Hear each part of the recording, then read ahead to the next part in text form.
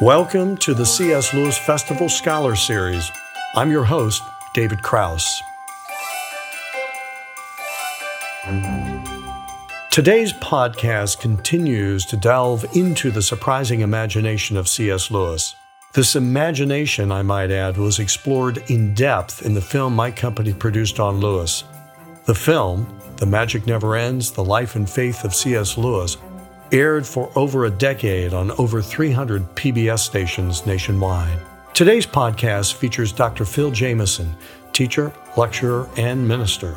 As a professor, he taught a seminary class and became concerned because he realized many of his students had never read fiction. What's informing their own thinking, he thought.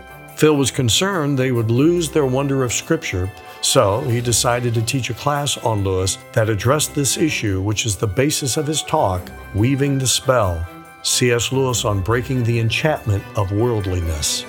And now, Dr. Jameson. There's sort of an upside and a downside of being the presenter after lunch. The downside is yours because you're going to try to be concentrating while all the blood is rushing to your stomach to do that important work of digestion.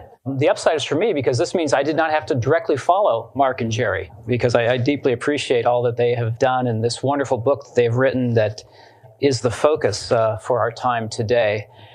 I don't consider myself a C.S. Lewis expert, and the reason for that is because I'm not a C.S. Lewis expert. Instead, as Doug said, taught a class at Dubuque Seminary where Kip Murphy attended and graduated, and somewhere in the dim memory, he remembered that I taught a course that utilized Lewis. When I was at Dubuque, I taught pastoral theology, which meant that I had one required class, and then I could just make up electives. And so I had always loved Lewis and Tolkien and even Charles Williams to a more obscure, lesser extent. You can kind of love Williams without really understanding what's going on there. So I can attest to that. I just thought, as I would talk to students, I began to become concerned for some of them because more and more I was concerned about a couple things. One was, as I would ask them questions, it became apparent to me that many of them never read fiction. These are people, almost to a person, the folks at Dubuque Seminary were preparing for pastoral ministry. So that was a deep concern because I'm thinking, what's informing your own thinking? And furthermore, and I will say this for our Bible faculty at there, this was not really a problem, but I did have a concern that some of the students, as they became more aware of the historical critical apparatus necessary for really plunging into an understanding of the Scripture, that some of them would lose their initial wonder for the Scripture, to only see trees and to no longer be able to perceive the great forest, the opening of the Scripture. And so this elective that I taught several times was an attempt to answer an issue and a problem. Furthermore, the problem, I think, was exasperated by something that is all too real, and Jerry actually referenced this last night, was that in terms of theology, the imagination has really, for the most part, been on hard times. It's been underrepresented.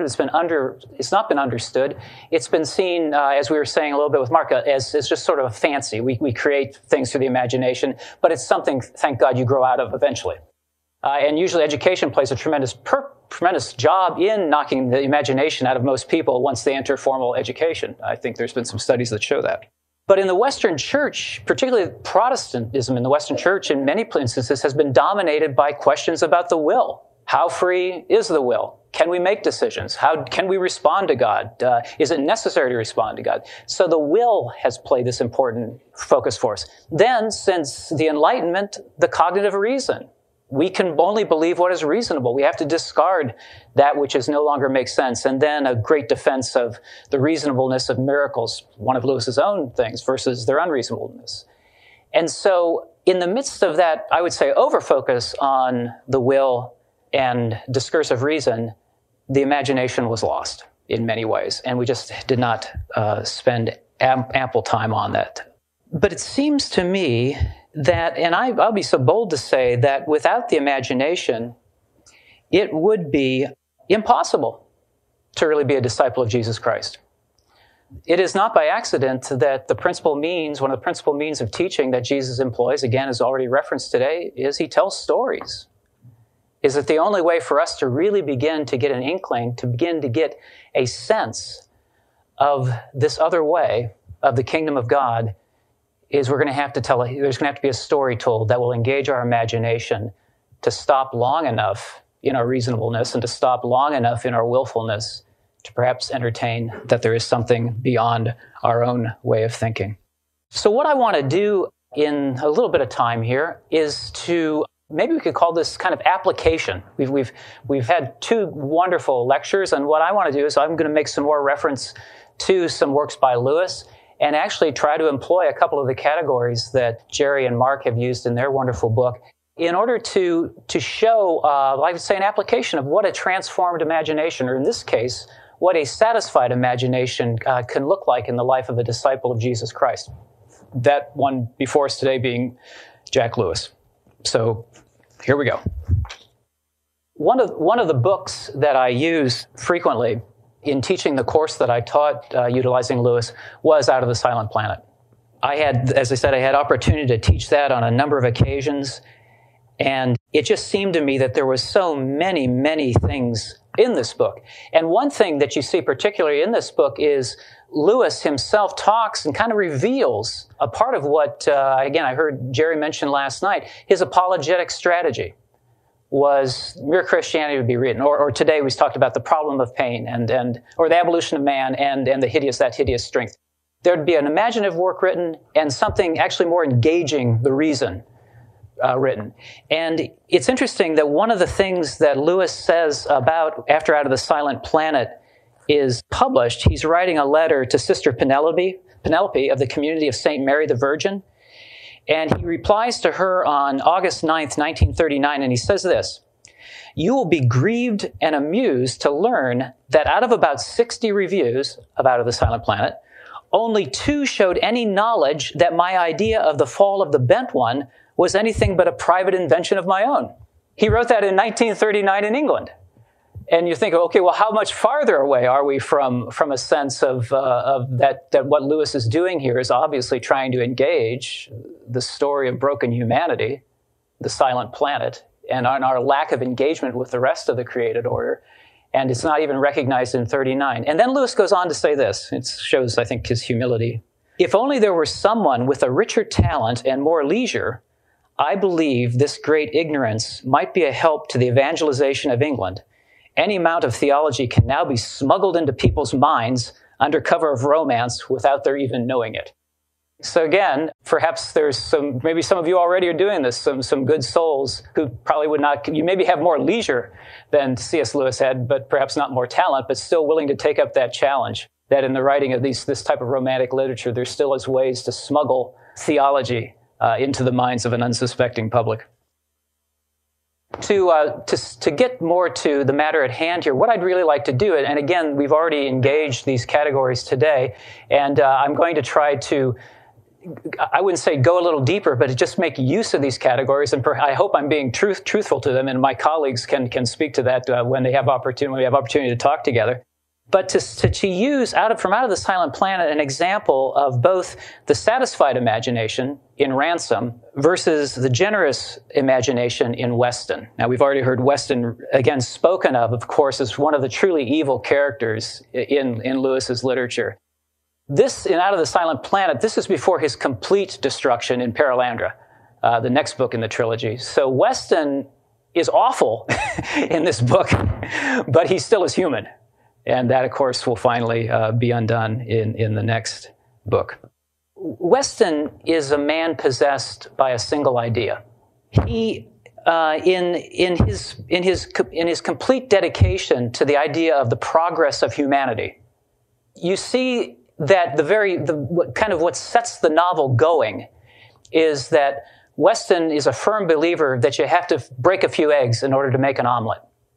And so in service of the advancement of humanity, the plan is to kill at least one human being, because that will be necessary in order to get what you want from the people of Mars, from Melicandra.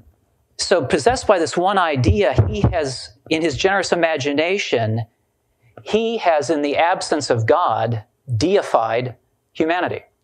He has decided and believes and will push with all of his might that this thing is above all, that he can no longer, like I said, he no longer can see individual human beings of having merit, even though you're pressing for the entire advancement of our race. He can no longer see individual things with merit because of this idea that presses and pushes and goes far beyond what its value ought to be. By the novel's close, it is Weston who is made to be seen as the truly regressive one. He is so far out of place with everyone else and everything else in the novel that, I'll read the quote here in a moment, that he no longer even appears to be human himself. He has stepped outside. He is in his great belief in his generous imagination, which so lifts up the one idea of progress, of human advancement, that he himself seems to be crippled. He himself has become subhuman in his advancement of humanity as such. On the other hand, Ransom, of course, in the novel, the kidnapping victim, the person who they do plan to kill in order to appease what they assume the Malacandrins are requiring of them, shows a remarkable freedom. Matter of fact, he is a far freer individual and just becomes only more free as the novel continues, as opposed to his captors, who are shown to really be people who are subservient, people who are imprisoned, divined by his greed, but Weston imprisoned by his great idea that eliminates reality, or attempts to eliminate reality itself. And so you see actually, let me read a passage here from Weston. He says, "I might reply by asking you why you crept into my backyard like a thief." He's talking to Ransom, blaming him. Well, you should never have come into my yard anyway. That's why, you were taken. "If you had minded your own business, you would not be here. As it is, I admit that we have had to infringe your rights. My only defense is that small claims must give way to great." That's it. Small claims must give way to great. Your little puny ideas of your own personal freedom, that is nothing as compared to what Weston is about. "As far as we know, we are doing what has never been done in the history of man, perhaps never in the history of the universe. We have learned how to jump off the speck of matter on which our species began. Infinity, and therefore perhaps eternity, is being put into the hands of the human race. You cannot be so small-minded as to think that the rights or the life of an individual or of a million individuals are of the slightest importance in comparison with this." The generous imagination, deifying an idea, and in the process actually losing the ability to perceive the reality around oneself. Ransom, on the other hand, is a good exemplar of the satisfied imagination. And you see that in some remarkable ways, particularly in that he, on the journey to Mars, has a tremendous transformation that occurs for him. Ransom, as time wore on, became aware of another and more spiritual cause for his progressive lightening and exaltation of heart. So on this journey to his doom, Ransom is undergoing this strange feeling that doesn't fit his circumstances. He's feeling freedom. He's feeling lighter, truly, and perceiving more and more light. A nightmare long engendered in the modern mind by the mythology that follows in the wake of science was falling off of him. He had read of space at the back of his thinking for years, had lurked the dismal fancy of the black, cold vacuity, the utter deadness, which was supposed to separate the worlds. He had not known how much it affected him till now that the very name space seemed a blasphemous libel for this empyrean ocean of radiance in which they swam. He could not call it dead. He felt life pouring into him from it every moment. How indeed should it be otherwise, since out of this ocean the worlds and all their life had come? He had thought it barren.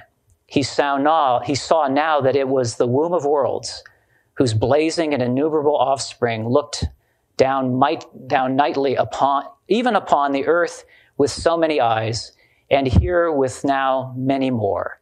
No, space was the wrong name.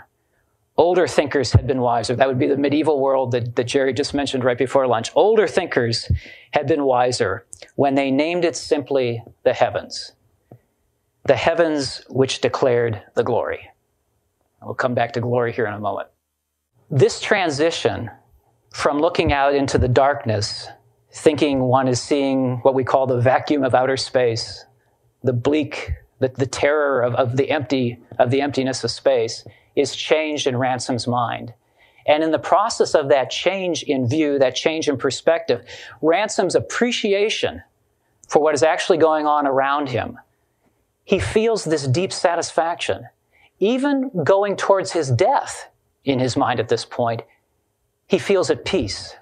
He feels lifted by actually viewing and appreciating the glory of that which he sees around him, which I think could fit. We'll hear from the experts a little bit, what we want to call the satisfied imagination.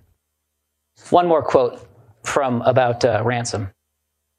Now, with a certainty which never after deserted him, he saw the planets, the earths, he called them in his thoughts, as mere holes or gaps in the living heaven, excluded and rejected wastes of heavy matter and murky air, formed not by addition to, but by subtraction from the surrounding brightness. No longer space, but looking into the heavens. You can actually see a change in perspective there as well. Partly, one way to see the difference between Weston and Ransom is with the image of a staircase.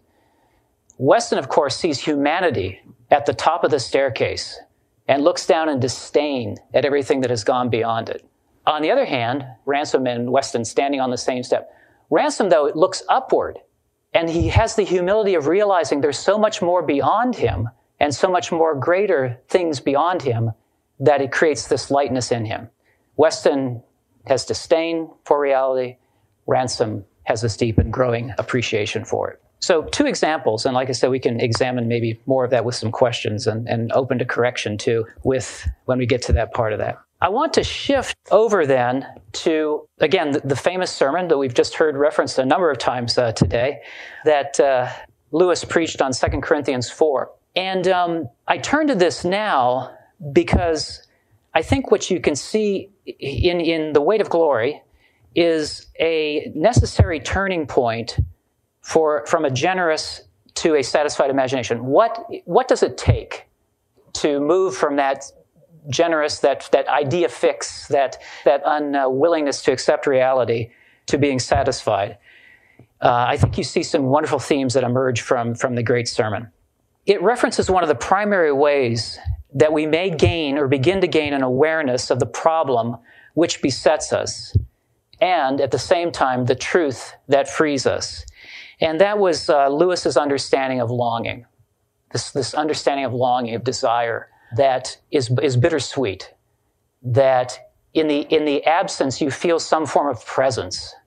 The German term Sehnsucht is referenced from time to time. He references this deep desire in one of the more famous passages from The Weight of Glory. And let me remind you of it, because I'm sure many of you know it very well, perhaps some of you by heart. Lewis says, "In speaking of this desire for our own far-off country, which we find in ourselves even now, I feel a certain shyness." Can you just imagine him in that high pulpit delivering this? "I feel a certain shyness. I am almost committing an indecency. I am trying to rip open the inconsolable secret in each one of you, the secret which hurts so much that you take your revenge on it by calling it names like nostalgia and romanticism and adolescence.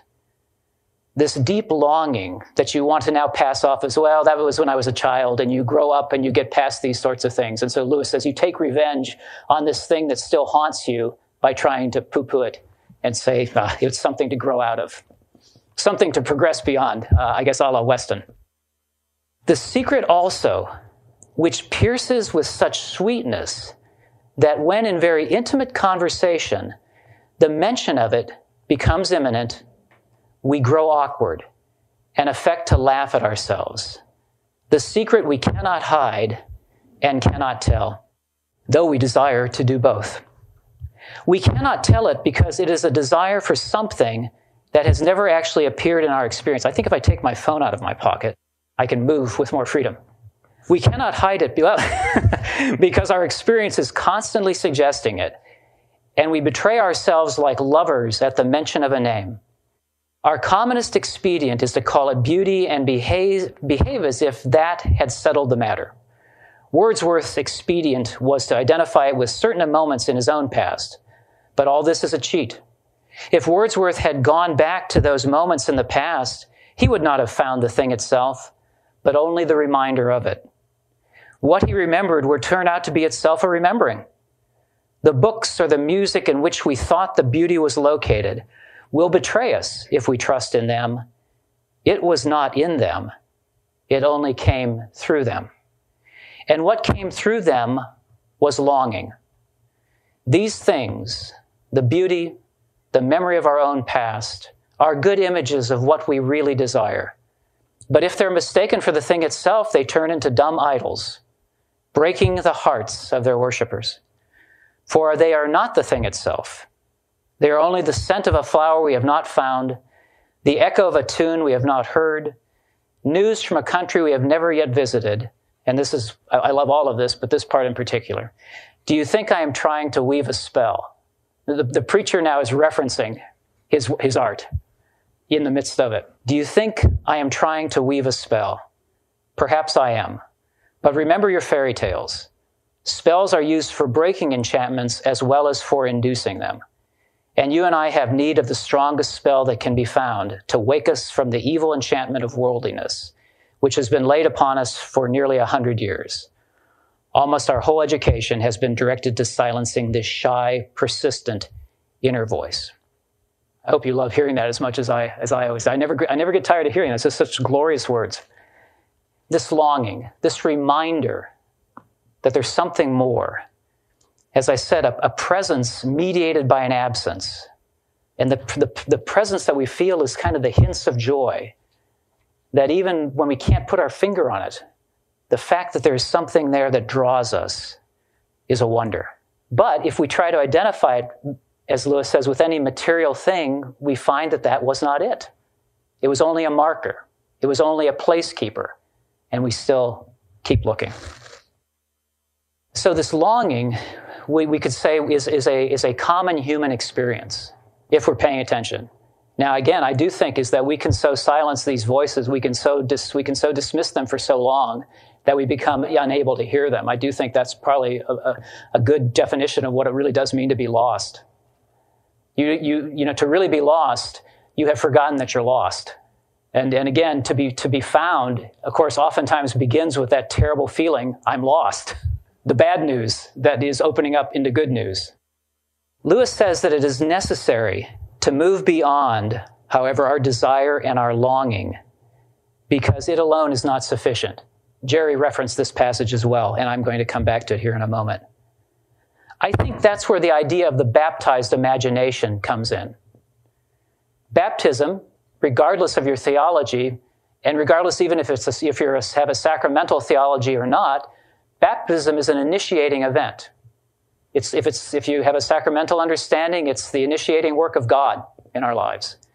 If you have more of a Baptist understanding, though, still it is something that comes up front in your discipleship. It's not the conclusion of anything. It's only the opening. It's only the beginning. So the baptized imagination, which in one sense could be an ongoing hearing of the longing, an appreciation, a story that suddenly opens up something for you, is a beginning point, but by no means can it be the ending point for us in our quest.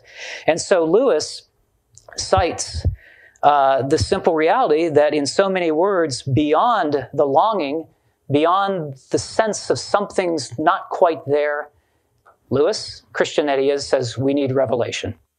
If our religion is something objective, then we must never avert our eyes from those elements in it which seem puzzling or repellent. For it will be precisely the puzzling or the repellent which conceals what we do not yet know and need to know. We cannot reason ourselves into the kingdom of God.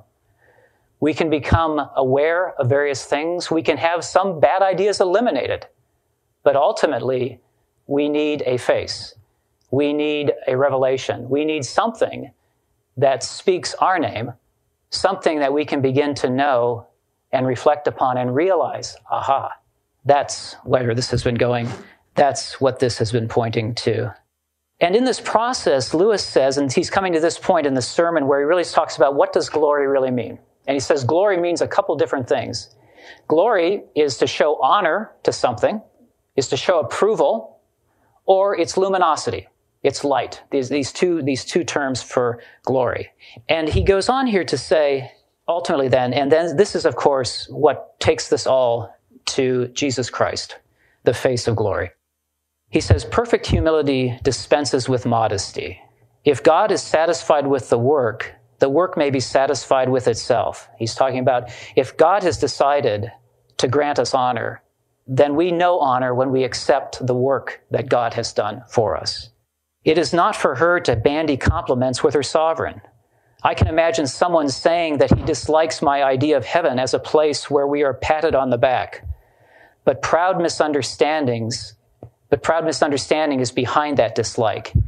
In the end, that face, which is the delight or the terror of the universe, must be turned upon each of us, either with one expression or with the other, either conferring glory, inexpressible, or inflicting shame that can never be cured or disguised. We shall stand before him, shall appear, shall be inspected. The promise of glory is the promise, almost incredible, and only possible by the work of Christ, that any of us who really chooses shall actually survive that examination, shall find approval, shall please God. Now let me go from Lewis to a far less profound author. That would be myself. And just cite something. For the last several years, I've been working on a book, and it came out this summer from InterVarsity Press. But I've been working on this book that attempts to show that in our Western understanding, really for about the last 1,000 years, that has so identified the atonement with Jesus taking the guilt that is rightfully ours upon himself, which of course he does. The Romans is fairly clear on this. We are guilty. He is not. The innocent one takes what he does not deserve in order that we may go free. Very true. But with our emphasis on that, and I think you could say an overemphasis, we have forgotten or have been unable to see clearly how much Jesus also deals with our shame.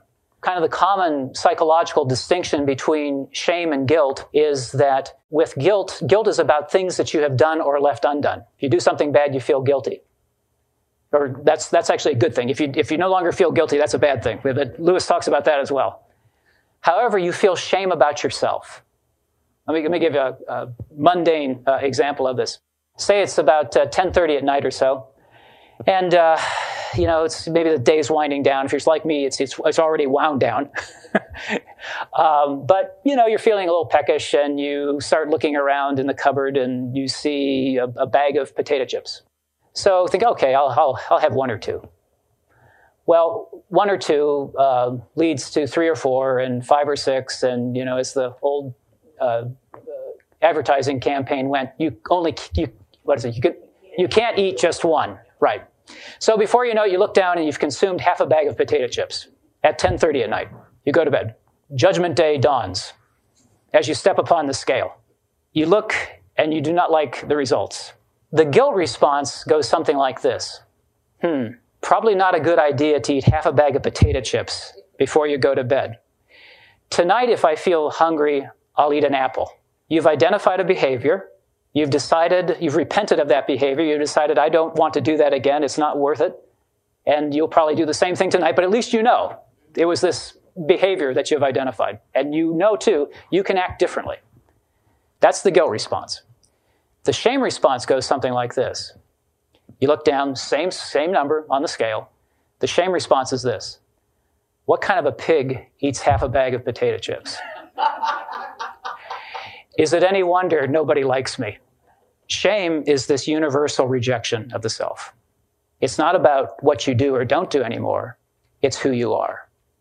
It seems to me in our emphasis upon guilt, we have forgotten that Jesus comes into a shame culture, dies the most shameful death a person can die, remember Paul's insistence. It's not just that he dies, but how he dies, which is great significance.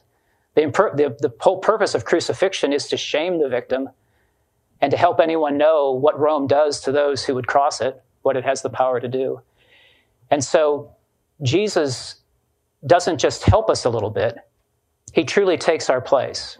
He truly not only accepts the guilt of the world, he accepts the shame of the world and makes possible a new you, a new me. What he does is he takes away our shame in order to give us his glory, the divine substitution, his honor, and that's how we know glory. That's the glory that is shared with us. The reason I'm going through some of this, and it's not just to tell you I wrote a book, but what surprised me as I was preparing for this time with you today was I've loved The Weight of Glory all these years, but I had not looked at it again until this time, and I thought, holy cow, there it is again. We will one day face his face, and it will either be us giving in completely to our shame or accepting the honor that we have from the dying face, the loving face of the one who has taken all that on our behalf. But we have to face him. I think ultimately, this is where I'm going with all this, and I got a little bit of time here yet, but I think ultimately where I'm going with this is that what makes possible the satisfied imagination is the realization that that which we've been longing for, that which all this has been pointing to, is a face of love. It's the realization that I can appreciate all of these things, and I can appreciate my place among these things because the God who has made them all is not against me, but for me. I think, in essence, to say that again, then the satisfied imagination can be a result of the atoning work of Christ. I gain a new appreciation for all things once I begin to experience the proper ordering of things, including the proper ordering of myself. Again, it's interesting, of course, in the story of the fall. Adam and Eve do something wrong. They break the one commandment given to the one stipulation. You may eat of any tree except this one. Okay? They should feel guilty. They did something wrong, but they don't. What you have is the amazing shame response. They look down and they realize they're naked. They realize they're less than who they thought they were. And that has been our trouble ever worth. So one needs another one to come and experience shame on our behalf in order to alleviate it and ultimately to remove it. And so we get then the glory that comes to us, the sharing of Christ's glory with us, a face that allows us to experience this, which then opens up to us the possibility of a new life. One last thing, again, on just Lewis and the shame things here is, even when he's describing in the sermon, when he takes that pause, and he says, we feel a certain shyness. He's getting to the heart of this. He's getting to the heart of our problem. We're feeling exposed. That's the great fear of shame. And Lewis knows he's got his finger right on it here. And that's why it's too hard for us to contemplate it, except by beginning to realize, as I said, that God is for us and not against us. Here we have to go to the more traditional understanding of generous rather than a generous imagination, because I want to just now make a little bit of application and say what the satisfied imagination, what the human life, again, application, what the human life may now experience as a result of finding one's place, this appreciation for all things, and a return to one's place within the created order. So having beheld the face, having to come to understand, we may imagine life differently. And we find our proper place vis-a-vis, as the French would say, face-to-face with God, and now may live accordingly, rediscovering a new identity that we are not owners of the universe, a la Weston. We are not the ones come to conquer all things, including the planets that are not out of sync. We are stewards. We hold a special place in the great created order. In my present capacity as working with a foundation, I do a lot of talks about stewardship and generosity, and again, that's why I'm trying to tie this to Lewis for you today. I was in, about 50 miles around that, to the west of Nashville a couple years ago. And it was a talk for a number of churches that had come together, and I was talking about stewardship with them. And I was trying to come up with an example of, okay, how do we know what a steward really is? Okay, because of course a steward is a servant, but it's a servant who occupies a very, very high place. And I think we had just been finishing up one season of Downton Abbey. How many Downton Abbey folks here? Okay, good. It turns out there weren't quite that many in that place in Tennessee where I made that first reference. Because I asked that question, I'll come to the point here in a moment. I asked that question, how many Downton Abbey fans do we have here? And I saw these 3 guys in overalls sitting in the back of the room like this. So, at least once being of quick mind, I said, how many fans of Batman? He's got a butler too. So the idea of the steward, a servant, but occupying a very high place of honor among the servants. The wonderful example of that is the Downton Abbey Connors. Is that the butler's name? What's the butler's name in Downton Abbey? Carson. Yes, Carson. Carson has such authority that when he enters the dining room of the servants, what happens? Everyone else must stand up when Carson comes in the room. The butler is the chief steward of the house. And he has all authority whenever the real owner isn't there. But when Carson is communicating with the true owner, it is as a servant. Yes, my lord. He's not the person for whom people stand. Now, he's the person who recognizes who really does own the place, who really does render it all possible for him, including him, to be there. Stewards are servants who occupy a very, very high position. But they know and they maintain that with integrity, only having to remember basically one thing, that they're not owners. As soon as the chief steward begins to act as if he's the owner, then you have mayhem in the house. And we should be somewhat aware of that insofar as that's our story. The stewards who at one time or another in our lives insist on acting as owners. There's a wonderful example of the problem of seeing ownership in, of course, the great Screwtape letters. At the conclusion of letter 21, Screwtape takes up this idea of ownership. And he says this: the sense of ownership in general is always to be encouraged. The humans are always putting up claims to ownership which sound equally funny in heaven and in hell, and we must keep them doing so. Much of the modern resistance to chastity comes from men's belief that they own their bodies, those vast and perilous estates, pulsating with the energy that made the worlds in which they find themselves without their consent and from which they are ejected at the pleasure of another. It is as if a royal child whom his father has placed for love's sake in titular command of some great province, under the real rule of wise counselors, should come to fancy he really owns the cities, the forests, and the corn in the same way as he owns the bricks or the nursery floor. We produce this sense of ownership not only by pride, but by confusion. We teach them not to notice the different senses of the possessive pronoun, the finely graded differences that run from my boots through my dog, my servant, my wife, my father, my master, and my country, all the way to my God.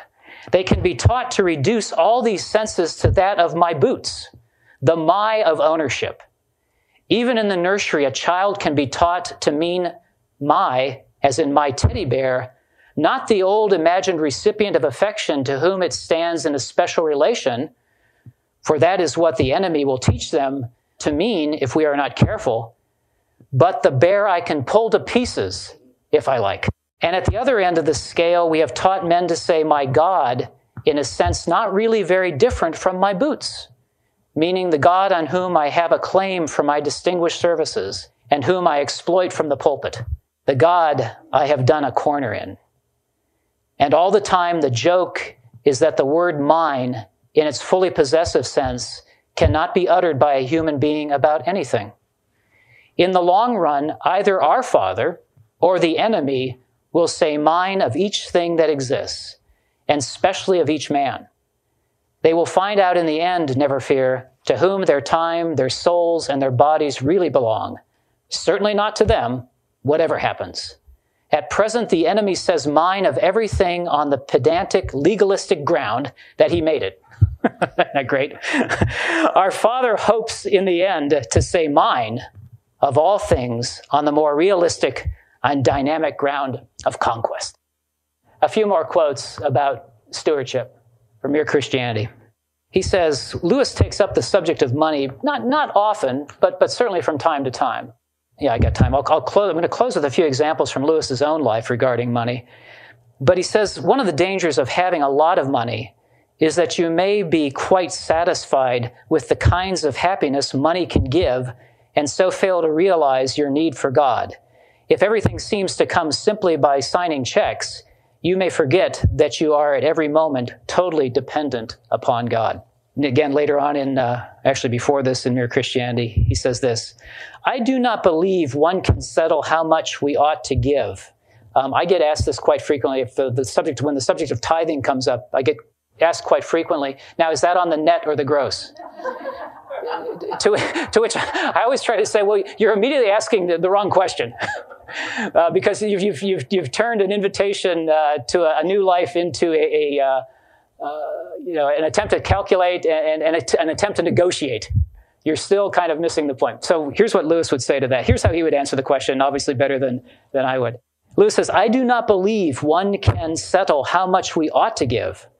I am afraid the only safe rule is to give more than we can spare. The only safe rule is to give more than we think we can spare.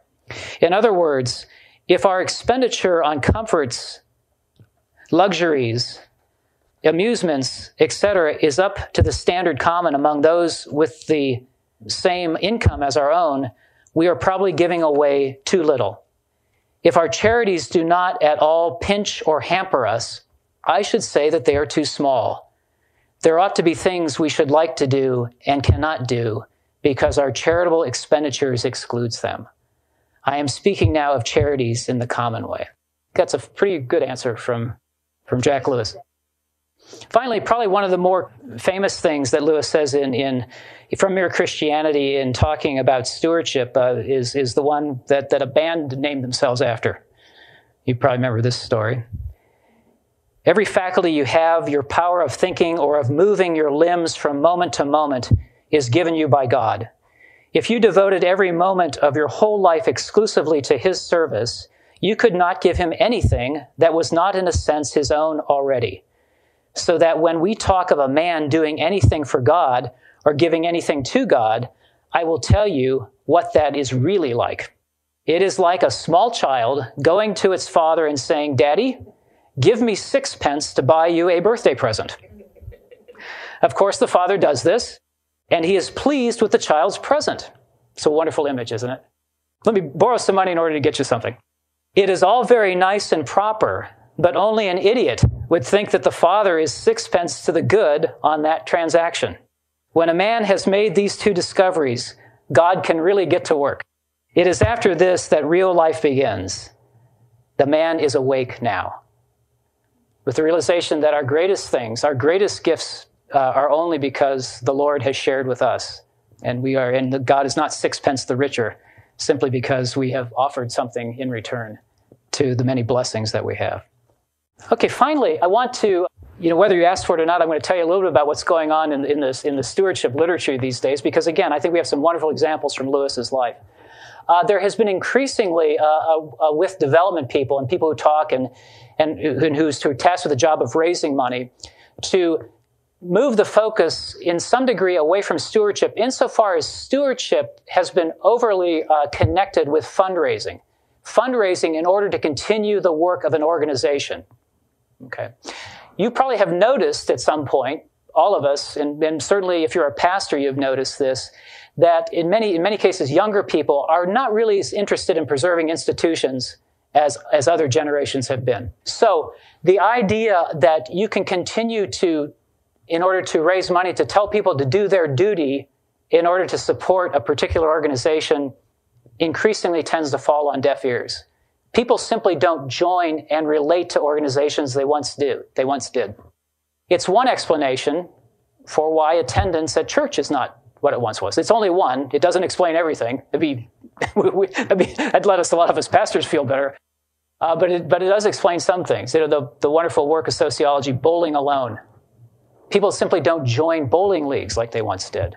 People don't join service organizations like they once did. People don't join churches like they once did. So the idea that if we can continue to encourage people to give, you have to change the strategy. So the strategy that has increasingly been changed is not so much focus on the needs of the organization, it's a movement towards helping a person identify their passions and what they really desire to be supporting of. What it is the mission, what they really would love, what makes them come to be the person they really want to be. Or in Christian terms, what helps them come to be the person God knows them to be and desires them to become. And that's generosity, the language of generosity. There are some great examples in Lewis's own life. And in this book by Christian Smith, who's a sociologist of religion, teaches at Notre Dame, Christian Smith has really written a wonderful book. There's other books wonderful books that are out there. C.S. Lewis wrote most of them, but there are a few others out there as well. And in The Paradox of Generosity, in giving we receive, in grasping we lose, he takes the gospel understanding and now gives us some numbers to go along with it that shows how this actually works in people's lives. He identifies 4 measures for what it means to be a generous person. It is a voluntary financial giving, one's willingness to share one's money. It is volunteering one's work, volunteering in church, volunteering in another organization. Some of you volunteering your time for the C.S. Lewis Festival. I don't think you're probably handsomely paid for your efforts. That willingness, the board members' willingness to do these things, giving your time because it's the right thing to do. And then there's relational expressions of generosity to family. Do you take time for the needs of family? And for neighbors, do you take time for the needs of neighbors? People that you don't know necessarily. Are you open to helping folks as you become aware of it? And then finally, an understanding that this just feels right. This is the person that you have become, are becoming. You can't imagine not sharing your time and your finances with others. That's how Smith identifies a truly generous life. Let me, from an article by Joel Woodruff, let me just say a few things. This just shows some examples from Lewis's own life that what I'm saying is by his appreciation for the renewed identity of the steward and the appreciation for the small things and the place that we find ourselves in, he really did live a generous life, according to the sociology literature. One, of course, again, and we said this when you were talking about the kilns in the Musabito, how he opened his home. I guess still we're not quite clear on the nature of the relationship with Patty's mother all those years, but he took her in. It bothered Lewis's father, probably on a number of fronts, but he did take her in. He opened his home for her. My understanding is at one point during the war, there were children that came to stay with Lewis who had to leave London because of the Blitz. So Lewis, again, opened up his home. Can you imagine? Yeah, can you imagine the 2 bachelors opening up their home to teenagers? That's an act of generosity. This openness of spirit, this willing to share. Family, Lewis's own relationship with Warnie. Obviously not Warnie was of great help to Jack, but he also had a lot of problems, didn't he? But that willingness of Jack to continue to try to help Warnie and to maintain that. So this wonderful gift of hospitality, that sharing with others. Time, you showed the typewriter. My understanding is Lewis attempted to answer every letter that he received. And I think he would spend a couple hours each morning on correspondence. I can't imagine doing that. And I'm not famous. But that generosity of one giving one's time and sharing with people who don't know you, many of whom he never would meet, but who had written him probably some fairly strange letters from time to time too. But that willingness to always respond and share.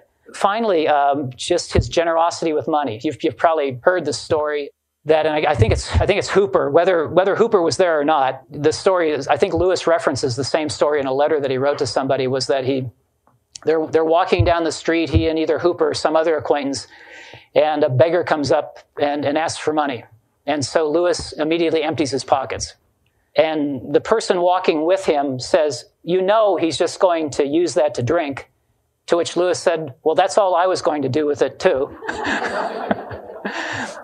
But a generosity of giving away and sharing financial resources, but far beyond than simply, 6 pence, whatever he happened to have in his pockets that day, was the giving over of royalties. I think by the close of his life, about 2/3 of Lewis's royalties were paid into the trust that Owen Barfield helped him set up. I read at one place that he had decided early on that all of the religious writings, all the royalties, he should not receive any of the royalties for religious writing that he did. And so that by the end of his life, he had accumulated about 38,000 pounds, but much, much more of that had been given away. Far more of that had been given away in his own lifetime through the great talent, knowing that the talent was only shared with him. It wasn't his. He was a steward. Lewis was a steward of his imagination. He knew that ultimately this too was in service to Jesus Christ. But let me just close with this. Let me close with a scripture that I think, again, takes us back to the idea of a satisfied imagination and how that changes our perception, that ability to perceive the small things in their proper place as opposed to other ways of looking. And I just want to reference for you a story from the Gospel of Mark that I think is the way I want to end this today. Now, Mark 8:14-21. Now the disciples had forgotten to bring any bread, and they had only one loaf with them in the boat. Now listen to what Mark said there. The disciples had forgotten to bring any bread with them. They had one loaf with them in the boat. And so Jesus cautions them. He's just had a run-in with the Pharisees. Jesus cautions them saying, watch out. Beware of the yeast of the Pharisees and the yeast of Herod. To which the disciples say, and this is the Gospel of Mark, so you know the disciples are about to say something stupid. So, because Mark takes great delight in showing how most of the time the disciples cannot imagine what Jesus is talking about. So the disciples say to one another, it's because we have no bread. And becoming aware of it, and I like to think Jesus, rolling his eyes, says to them, why are you talking about having no bread? Even though they have one loaf with them. Do you still not perceive or understand? Are your hearts hardened? Do you have eyes and fail to see? Do you have ears and fail to hear? And do you not remember? When I broke the 5 loaves for the 5,000, how many baskets full of broken pieces did you collect? And they said to him, fearing a trick question, 12? And the 7 for the 4,000, how many baskets full of broken pieces did you collect? And they said to him, 7. Then he said to them, do you not yet understand? The application. The satisfied imagination can properly perceive reality. It sees things as they are. We're able to see things as we are because we have proper perspective given to us by the face of Jesus Christ. We'd find our real place. The disciples, interestingly enough, they think 2 things. First, they think Jesus is mad at them. What's up with that? Why is the assumption that the Lord who loves and is always coming for our good is out to get us? It's because we had no bread. I told you to get the bread. And perhaps even more to our point, when we focus upon ourselves, as we've been hearing in different ways today, as we become the center of the universe, what we have actually looks even smaller than reality. We have no bread when right there is one loaf. And as Jesus is reminding them, if I could feed that many with 12 loaves, I think I can make this one loaf last for us. Jack Lewis knew this, and we want to be thankful to God, the triune God, who is able to multiply talents to such an extent that here, 53 years after his death, we're still gathering, talking about the great man's imagination and his service to Jesus Christ. Thank you. Please join me again next Friday at 12 noon Eastern as I sit down and interview Dr. Jerry Root. He is truly one of the finest speakers in the U.S. today and has devoted his life to evangelism and spiritual formation. I'll speak with Jerry about his introduction to Lewis that has resulted in a lifetime of study, lecturing, speaking, and writing on Clive Staples Lewis. This entire podcast has been made possible by the C.S. Lewis Festival and its generous sponsors. To become a part of the Lewis family, or even to learn more about the festival and this podcast, please go to our website, cslewisfestival.org. That's cslewisfestival.org. We hope you'll be tuned in next week and see you at the festival next September. Remember, to Narnia and the North.